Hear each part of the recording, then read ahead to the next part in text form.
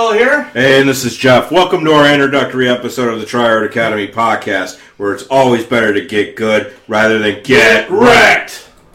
Now, before we get into deck construction and archetypes, we would like to take a moment to recognize the fact that there's a difference between the mindset of the average player who slings cardboard for the fun of it and the CDHer who defines their fun in the overarching desire to win the game as fast and as efficient as possible. At the end of the day, it's all about the cardboard, regardless however you choose to play. And our intention isn't per se to tell you how to do one versus the other. By all means, there's plenty of ways to play. That's not what we're about here. We are about building for and playing in competitive, cutthroat environments. And in that vein, we're about helping you, the listener, to play and thrive in this kind of environment. And that would include how to identify effective decks, as well as cards and archetypes that are common in the CDH environment. That means that we are about building the most competitive and consistently performing deck possible, along with asking ourselves whether or not it is possible to build a deck in a competitively consistent manner from an objective standpoint. Of course, this looks different to everyone. Not everyone shares the same viewpoint in this regard, and we recognize that. Magic is just as much science as it is art. It's also a form of self-expression, as it is a game where poker meets chess in a Dungeons & Dragons setting. To some at a much higher level of gameplay, especially in competitive play, this can become rock, paper, scissors for rules lawyers. But this is why we like EDH. Above all else, there's no other format where you get the freedom of expression to be rewarded. And the type gameplay can be a catalyst for improvement and innovation on already existing archetypes. Exactly. This game is ever evolving, and that's what's required in order to stay competitive. Either you evolve with the game, or you get left in the dust with the rest of the dinosaurs in Ixalan block. Come on now, get your gets there. I call BS. Well, let's not take ourselves too seriously here. Let's take a moment of levity, and this is cardboard after all, and the cardboard really can't put food on the table, unless you eat the cards, which we don't suggest. Speaking of which, have you eaten any good books lately?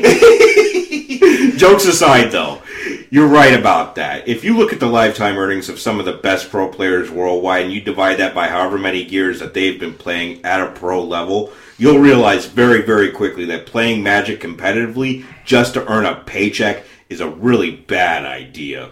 In fact, we're going to go ahead and even throw some links down in our article so that way you can go ahead and see for yourself. In the above examples, you realize these players have been playing well over 15 years professionally, and only up to this point have they made the money they have. The moral of the story, don't plan on making a fortune playing the Pro Tour. They play for the love of the game like we do, and like you do. This doesn't mean much for the rest of EDH, so let's move on before we get too sidetracked. Sure, and speaking of those divides, especially in the context of casual versus competitive play, let's ask ourselves, why does this great divide actually exist between casual and competitive players? Now, in this group's opinion, it's because of the perception that players have of EDH being a casual format. Let's be clear about this. EDH is a social format based on the social contract of the meta you're playing in. It's not a casual one.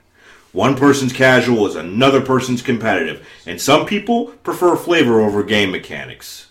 Now let's move on to the next portion of our discussion, where we will briefly discuss, based on our own experience in gameplay styles, examples of some of the typography related to the power level of some decks that we've encountered, along with some card examples as appropriate. We recognize that some of our interpretations may be different from yours, but there are certain commonalities that are universal across tier levels, such as card quality, land to ramp to draw ratios, quality of interaction with respect to counterspells, spot removal and stacks cards, etc., and so forth. The descriptions provided here are not intended to be extensive by any means. Let's first start everything off with CDH. Somewhere between the 90 to 100% power level.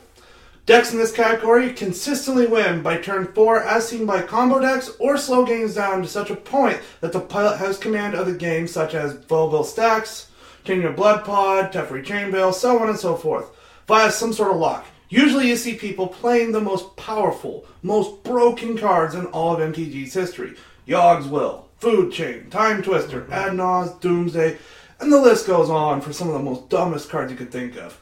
Add in plenty of early game interactions like Thoughtseize, Inquisition of Kozilek, Swords to Plowshares, Mental Misstep, Abrupt Decay, Force of Will, Pact Negation, Slaughter Pact, etc. Most definitely, and I'm glad that you mentioned that, because if the pilot is playing black and or blue or any combination therein, the deck will use as many tutors it can reasonably run in order to make the deck absurdly consistent. And that's usually in the neighborhood of about 8 or more tutors that are 1 to 3 CMC in range. Further, these kinds of decks are typically seen playing 1 to 2 game plans very consistently, and is consistent enough, while armed with enough early game interaction in the deck, to ensure that the overarching game plan isn't interrupted easily, based on deck construction and variance.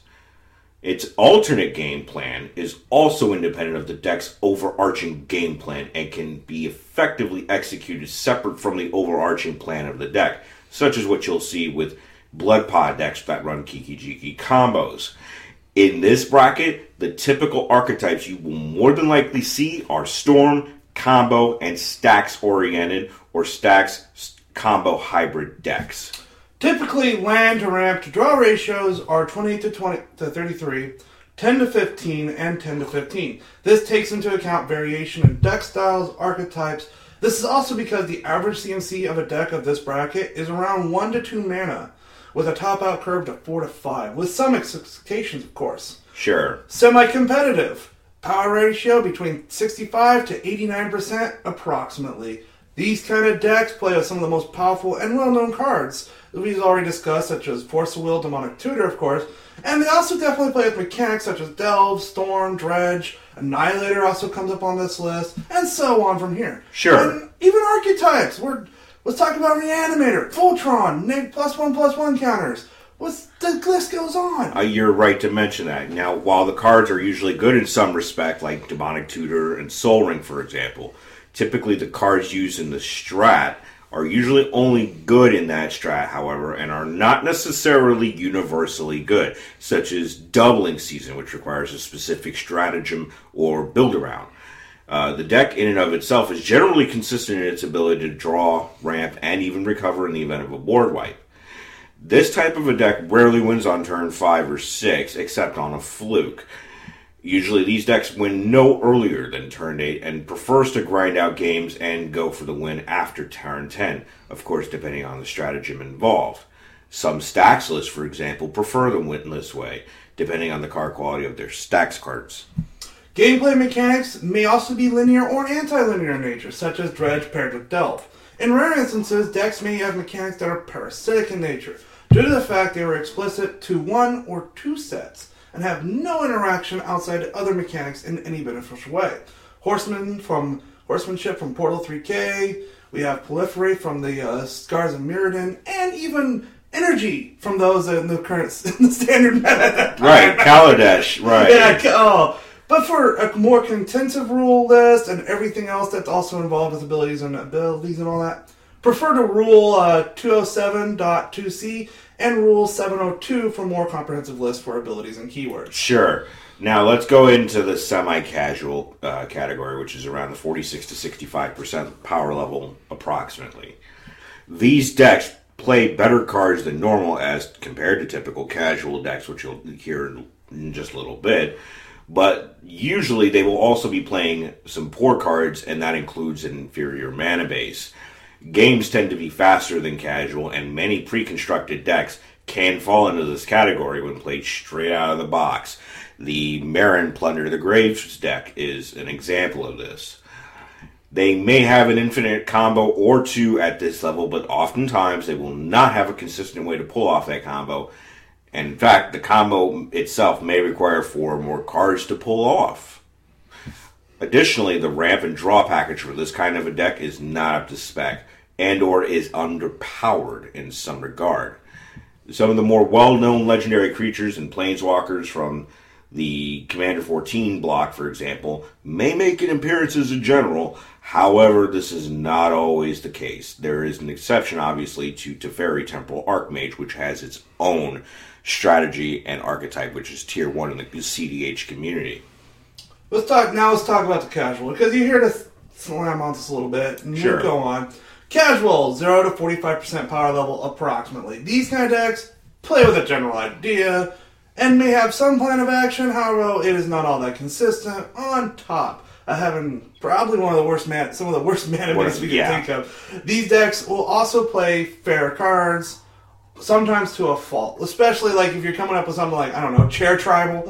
Yeah, more thematic. Yeah, no, right? More thematic. These decks are not always intended to win games. These are all about flavor. Sure. Like, these decks, for better or for worse, are always inconsistent. However, in terms of executing game plan, many pre-con commander decks follow in this one, sadly. Yeah. And depending on how they built, it's like the legendary creatures are normally jank in the first place. Yeah, Tobias Andrian, for example. Oh, boy.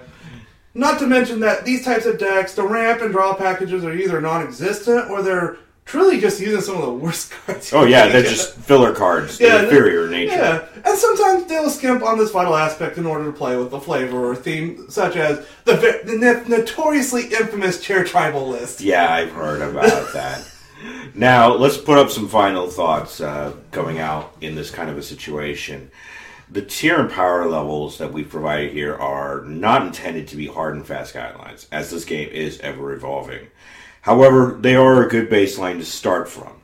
These are meant to be living and breathing documents subject to change as the game evolves. In that same breath, we acknowledge that your experiences may differ from ours, and as such, we invite cordial discourse and discussion from an objective standpoint from the rest of the community. So feel free to disagree. Let's discuss, let's evolve, let's grow, and let's all get good. As always, it's always better to get good rather than get wrecked.